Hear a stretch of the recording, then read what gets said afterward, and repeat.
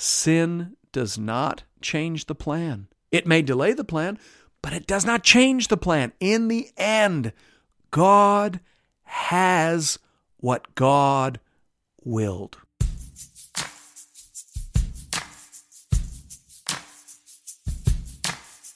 Welcome to Into the Word with Paul Carter. I'm your host, Woody Woodland.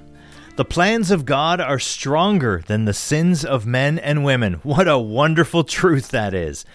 We're going to be covering 2 chapters in the book of Exodus today, so we need to get right at it. Here to walk us through them is our Bible teacher at Into the Word, Pastor Paul Carter. Your word is a lamp unto my feet. If you have your Bible with you, I'd love for you to open it now to Exodus chapter 36. In many commentaries, the last 5.5 chapters of the book of Exodus receive almost no comment at all. And that's largely because these chapters are almost word-for-word duplications of the content provided in chapters 25 to 31. The only difference being that in chapter 25 through to chapter 31, God is giving instructions, whereas in these chapters, Moses is reporting the execution of those instructions. But the content is basically the same. So, for example, most commentaries explain the bronze altar in chapter 27, when it's being introduced and when its construction is being commanded. But then in chapter 38, when it is actually being built according to those instructions, they tend not to say much of anything at all.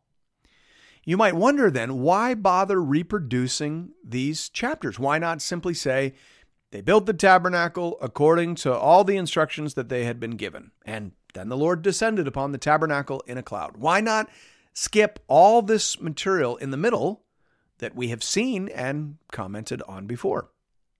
J. Alec Motyer gives probably the best explanation I've ever encountered. He acknowledges that this material is, in fact, largely duplicate material, but then he says, but this precisely is the point. The Lord does not change. That strange man, Balaam, was right when he said, God is not a man that he should lie, nor a son of man that he should change his mind. Does he speak and then not act? Does he promise and not fulfill? Numbers 23:19. Nothing, of course, justifies our sin, but not even the grossest rebellions of his people can deflect the Lord from his purposes. Such is God's overruling sovereignty in power and mercy that without besmirching his holiness or condoning or in any way accommodating himself to the moral calamity of what Israel did, the disaster of the golden calf became the occasion when Israel learned the sinfulness of sin, the exceeding graciousness of grace, and the inflexible determination of the Lord to fulfill his stated purposes. Therefore, the Lord still intended to indwell his people, and therefore, too, the tabernacle specifications are repeated without alteration or adjustment. Closed quote. I think that is exactly right. The overall feel of this movement, from a great promise to a great plan to a massive disaster to a complete reconciliation, and then back onto plan and the complete and perfect fulfillment of promise, convey a reminder to the reader of the overruling, gracious sovereignty of Almighty God. Sin does not change the plan. It may delay the plan, but it does not change the plan. In the end, God has what God willed. It was God's plan to dwell in the midst of his people. And nothing, not even the sin and apostasy of his people, is going to change that plan. So, by means of glorious mediation and fervent intercession, and because of God's sovereign grace and mercy, all has been restored. The plan will go forward.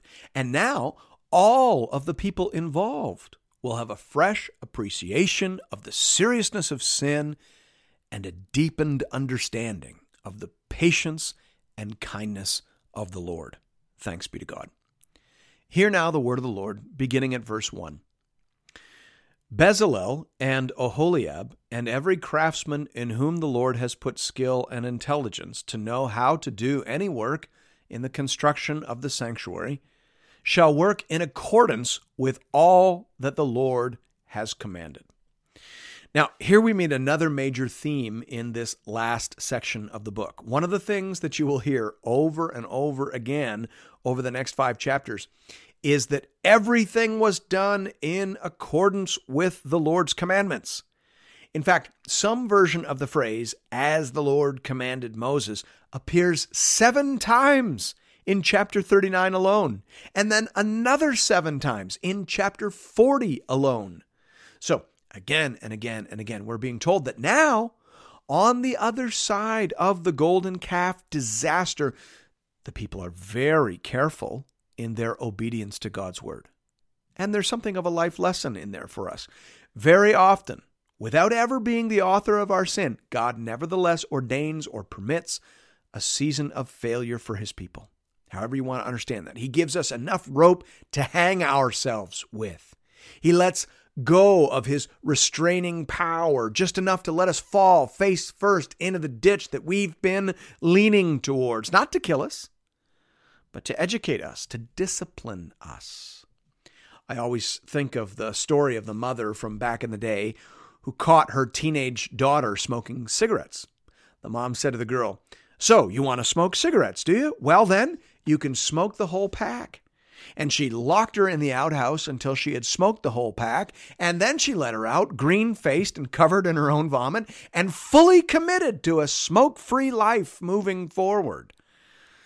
That's exactly what we're seeing here. God gave them over to their sin, and it scared them. It scared them straight, as it were. And now, on the other side of that near disaster, everyone is walking careful and being very precise in their obedience to the Lord's instructions. Sometimes that is exactly how God parents us. He lets us come face to face with who we are apart from his restraining and enlivening power. We come face to face with our own sin and stupid, and we are chastened. And generally, what follows is a renewed commitment to humility and very careful obedience. Thanks be to God. We jump back into the story at verse 2. And Moses called Bezalel and Oholiab and every craftsman in whose mind the Lord had put skill, everyone whose heart stirred him up to come to do the work. And they received from Moses all the contribution that the people of Israel had brought for doing the work of the sanctuary. They still kept bringing him free will offerings every morning, so that all the craftsmen who were doing every sort of task on the sanctuary came, each from the task that he was doing, and said to Moses, "The people bring much more than enough for doing the work that the Lord has commanded us to do." So Moses gave the command, and word was proclaimed throughout the camp, "Let no man or woman do anything more for the contribution for the sanctuary." So the people were restrained from bringing, for the material they had was sufficient to do all the work and more. This, of course, is a wonderful story about the glad and generous contributions of God's people to the building of the tabernacle. R. Alan Cole says efficiently here, "This is the typical reaction of God's people to the saving grace and forgiving love of God." I think that's exactly right. People who have been saved tend to give at one level, but those who've been saved and then forgiven of a gross apostasy or defection tend to give and serve at a whole other level. The idea being that the more you have experienced of God's love and mercy, the more generously and expressively you want to respond. We see the exact same pattern in the New Testament. In Luke 7, when the sinful woman was responding to Jesus in ways that Simon the Pharisee thought were quite excessive, Jesus said, "He who is forgiven little loves little." Obviously, that was a rebuke to Simon. He didn't respond to Jesus very well because he had no real concept of his own sin. Therefore, the mercy of God in Christ meant very little to him. But it obviously meant a great deal to this sinful woman. As now, on the other side of the golden calf disaster, it meant a great deal to the people of Israel as a whole. That's the point. Those who are forgiven little love little, and those who are forgiven much love much. We jump back into the story at verse 8. And all the craftsmen among the workmen made the tabernacle with 10 curtains. They were made of fine twined linen and blue and purple and scarlet yarns, with cherubim skillfully worked. The length of each curtain was 28 cubits, and the breadth of each curtain 4 cubits. All the curtains were the same size. He coupled 5 curtains to one another, and the other 5 curtains he coupled to one another. He made loops of blue on the edge of the outermost curtain of the first set. Likewise, he made them on the edge of the outermost curtain of the second set. He made 50 loops on the one curtain, and he made 50 loops on the edge of the curtain that was in the second set. The loops were opposite one another, and he made 50 clasps of gold and coupled the curtains one to the other with clasps. So the tabernacle was a single whole. As we get into the narrative of the actual manufacturing of the tabernacle complex, you will now begin to notice that theme of precise repetition that I mentioned earlier. Douglas Stewart, for example, says here, this paragraph duplicates in past tense fulfillment what chapter 26, verses 1 to 6 commanded in the imperative, closed quote. And in general, that's going to be the pattern now until the end of chapter 39. Things that were said in the imperative as commands, that is, in chapters 25 to 31, will now be repeated as completed actions. Now, there's the odd new detail here and there, but by and large, this material is all simply reformatted in terms of verb tense and represented in the order in which it was actually constructed. Verse 14. He also made curtains of goat's hair for a tent over the tabernacle. He made 11 curtains. The length of each curtain was 30 cubits, and the breadth of each curtain 4 cubits. The 11 curtains were the same size. He coupled 5 curtains by themselves and 6 curtains by themselves. And he made 50 loops on the edge of the outermost curtain of the one set, and 50 loops on the edge of the other connecting curtain. And he made 50 clasps of bronze to couple the tent together, that it might be a single whole. And he made for the tent a covering of tanned ram skins and goat skins. This section corresponds to the instructions given in chapter 26, verses 7 to 14. This is the outer weather cover. It is what the people would have seen from the outside. Verse 20. Then he made the upright frames for the tabernacle of acacia wood. 10 cubits was the length of a frame, and 1.5 cubits the breadth of each frame. Each frame had 2 tenons for fitting together. He did this for all the frames of the tabernacle. The frames for the tabernacle he made thus: 20 frames for the south side. And he made 40 bases of silver under the 20 frames, 2 bases under one frame for its 2 tenons, and 2 bases under the next frame for its 2 tenons. For the second side of the tabernacle, on the north side, he made 20 frames, and their 40 bases of silver, 2 bases under one frame, and 2 bases under the next frame. For the rear of the tabernacle, westward, he made 6 frames. He made 2 frames for corners of the tabernacle in the rear, and they were separate beneath, but joined at the top at the first ring. He made 2 of them this way for the 2 corners. There were 8 frames with their bases of silver, 16 bases, under every frame, 2 bases. This section represents the fulfillment of what was commanded in chapter 26, verses 15 to 25. Thus, the frames and their bases were completed. Verse 31. He made bars of acacia wood, 5 for the frames of the one side of the tabernacle, and 5 bars for the frames of the other side of the tabernacle, and 5 bars for the frames of the tabernacle at the rear westward.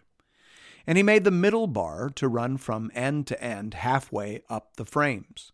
And he overlaid the frames with gold, and made their rings of gold for holders for the bars, and overlaid the bars with gold. This section corresponds to the instructions given in chapter 26, verses 26 to 29, regarding the crossbars on the frame of the tent proper. Verse 35. He made the veil of blue and purple and scarlet yarns and fine twined linen. With cherubim skillfully worked into it, he made it. And for it he made 4 pillars of acacia, and overlaid them with gold. Their hooks were of gold, and he cast for them 4 bases of silver. He also made a screen for the entrance of the tent of blue and purple and scarlet yarns and fine twined linen, embroidered with needlework, and its 5 pillars with their hooks. He overlaid their capitals, and their fillets were of gold, but their 5 bases were of bronze. These verses correspond to the commands given in chapter 26, verses 31 to 37, and refer, of course, to the manufacturing of the veil that separated the holy place from the most holy place. Now, listen, it is very easy to get lost in the details here, particularly as modern readers. We want to study these details, but more importantly, we want to make sure that we have seen and appreciated the general pattern. Remember, the tabernacle is the greatest of all visual aids in the Old Testament. So we always want to make sure that we are zooming out and thinking in terms of the big picture. J. Alec Machir, again, is helpful here. He says, if we take this passage in Exodus as a pattern, there is a principle of leadership for those so called and endowed. They should exercise their God-given gifts. Chapter 35, verses 32 to 33. Teaching others. Chapter 35, verse 34a. And working in a fellowship of leaders. Chapter 35, verse 34b. Under the word of God. Chapter 36, verse 1. For those under such leadership, there is a principle of committed following, involving responsiveness, chapter 36, verse 2, the willing giving of goods, chapter 36, verse 3, and time, chapter 36, verse 4, all again under the word of God, chapter 36, verse 5, closed quote. I think that's a pretty useful summary of the big picture that is emerging in this closing section of the text. The leaders are leading, the people are giving and serving, and all things are being done according to the will and word of the Lord. Thanks be to God. Well, chapter 36 was a relatively short chapter, so we're going to transition right into chapter 37 this morning. Pastor Paul, we'll hand it right back over to you. If you have your Bible with you, I'd love for you to open it now to Exodus chapter 37. I mentioned in the last episode that in most commentaries, chapters 35 through 39 receive almost no comment at all, because most of the content in these chapters essentially duplicates the content received and discussed in chapters 25 to 31.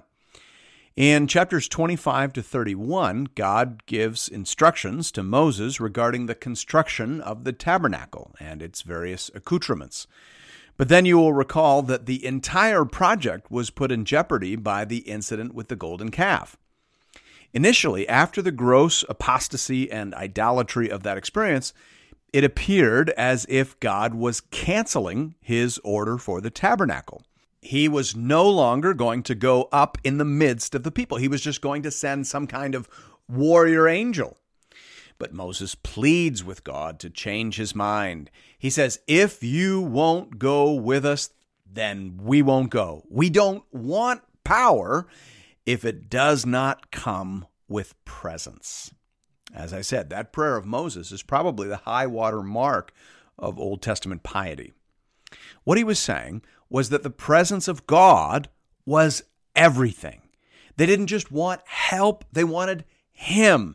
They didn't just want the gifts, they wanted the giver. The greatest glory in being the people of God was not the favor or the advantage over enemies, it was God himself. And so God responds to that prayer and he relents from the punishment he had threatened, and he says that he will go up in the midst of them.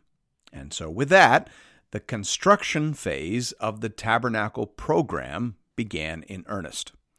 So these chapters matter, even if they feel weird to us. They would have felt wonderful to the people living through them.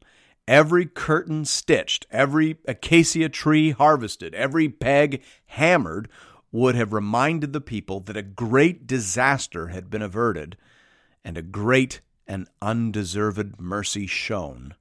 Thanks be to God. Hear now the word of the Lord, beginning at verse 1. Bezalel made the ark of acacia wood. 2 cubits and a half was its length, a cubit and a half its breadth, and a cubit and a half its height. And he overlaid it with pure gold inside and outside, and made a molding of gold around it. And he cast for it 4 rings of gold for its 4 feet, 2 rings on its one side, and 2 rings on its other side. And he made poles of acacia wood, and overlaid them with gold, and put the poles into the rings on the sides of the ark to carry the ark. And he made a mercy seat of pure gold. 2 cubits and a half was its length, and a cubit and a half its breadth. And he made 2 cherubim of gold. He made them of hammered work on the 2 ends of the mercy seat, 1 cherub on the one end, and 1 cherub on the other end. Of one piece with the mercy seat he made the cherubim on its 2 ends. The cherubim spread out their wings above, overshadowing the mercy seat with their wings, with their faces one to another. Toward the mercy seat were the faces of the cherubim.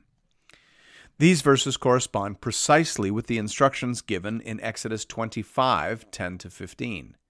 The only new detail is the fact that it was Bezalel who made the ark. In chapter 25, God told Moses to build the ark. But that doesn't mean that Moses was supposed to be the craftsman. It just means that he was supposed to oversee the project as a whole. And of course, this is the same way that the Bible might say, for example, that King David slew 18,000 Edomites in the Valley of Salt. Well, we assume that David didn't fight each of those 18,000 Edomites personally, but rather that he oversaw an army which defeated those 18,000 Edomites. So it is here. Moses was in charge. He was the overseer, but now we learn that Bezalel actually did the hands-on work. Verse 10. He also made the table of acacia wood. 2 cubits was its length, a cubit its breadth, and a cubit and a half its height. And he overlaid it with pure gold, and made a molding of gold around it. And he made a rim around it, a handbreadth wide, and made a molding of gold around the rim. He cast for it 4 rings of gold, and fastened the rings to the 4 corners at its 4 legs. Close to the frame were the rings, as holders for the poles to carry the table. He made the poles of acacia wood to carry the table, and overlaid them with gold. And he made the vessels of pure gold that were to be on the table, its plates and dishes for incense, and its bowls and flagons with which to pour drink offerings. This section corresponds to the instructions given in Exodus 25, 23-29. You'll remember that all the items in either the most holy place or the holy place were overlaid in gold, whereas the items in the outer court were overlaid in bronze. So this chapter is describing all the items prepared for the inner 2 zones, the holy place and the most holy place. The ark was housed in the most holy place. It was the only item in the most holy place. This table, the table used to display the bread of the presence, was on the north side of the holy place, directly across from the golden lampstand, the construction of which is described now in verses 17-24. He also made the lampstand of pure gold. He made the lampstand of hammered work. Its base, its stem, its cups, its calyxes, and its flowers were of one piece with it. And there were 6 branches going out of its sides. 3 branches of the lampstand out of one side of it, and 3 branches of the lampstand out of the other side of it. 3 cups made like almond blossoms, each with calyx and flower, on one branch, and 3 cups made like almond blossoms, each with calyx and flower, on the other branch. So for the 6 branches going out of the lampstand. And on the lampstand itself were 4 cups made like almond blossoms, with their calyxes and flowers, and a calyx of one piece with it under each pair of the 6 branches going out of it. Their calyxes and their branches were of one piece with it. The whole of it was a single piece of hammered work of pure gold.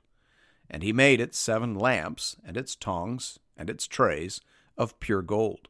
He made it and all its utensils out of a talent of pure gold. This section corresponds to the instructions given in Exodus 25:31-39. The lampstand was placed on the south side of the holy place, directly across from the table displaying the bread of the presence. So as a priest entered the holy place from the eastern side of the tent proper, he would see the table on his right and the lampstand on his left. And directly in front of him, just before the veil through which the high priest might pass into the Holy of Holies, he would see the altar of incense, the construction of which is described now in verses 25-28. He made the altar of incense of acacia wood. Its length was a cubit, and its breadth was a cubit. It was square, and 2 cubits was its height. Its horns were of one piece with it. He overlaid it with pure gold, its top, and around its sides and its horns. And he made a molding of gold around it, and made 2 rings of gold on it under its molding, on 2 opposite sides of it, as holders for the poles with which to carry it. And he made the poles of acacia wood, and overlaid them with gold. This section corresponds to the instructions given in Exodus 30:1-5. Next, we have a brief narrative concerning the preparation of the holy anointing oil used for the priests and tabernacle objects. We see that in verse 29. He made the holy anointing oil also, and the pure, fragrant incense, blended as by the perfumer. So while this chapter feels repetitive and perhaps even unnecessary to the modern-day reader, it would have absolutely reeked of grace and mercy to its original hearers. Every detail would have been received with rejoicing. The project so nearly abandoned was slowly but surely coming to completion. Hope deferred makes the heart sick, but hope restored brings relief and joy to all. Thanks be to God. Amen. As always, friends, if you're looking for more Bible teaching from Pastor Paul, you can find that over at the Into the Word website at intotheword.ca. Or you can download the Into the Word app at the iTunes Store or on Google Play. And don't forget to tune in to Life 100.3 next Sunday morning for the next chapter in our journey together through the whole counsel of God. We'll see you then. Your word is a lamp unto my feet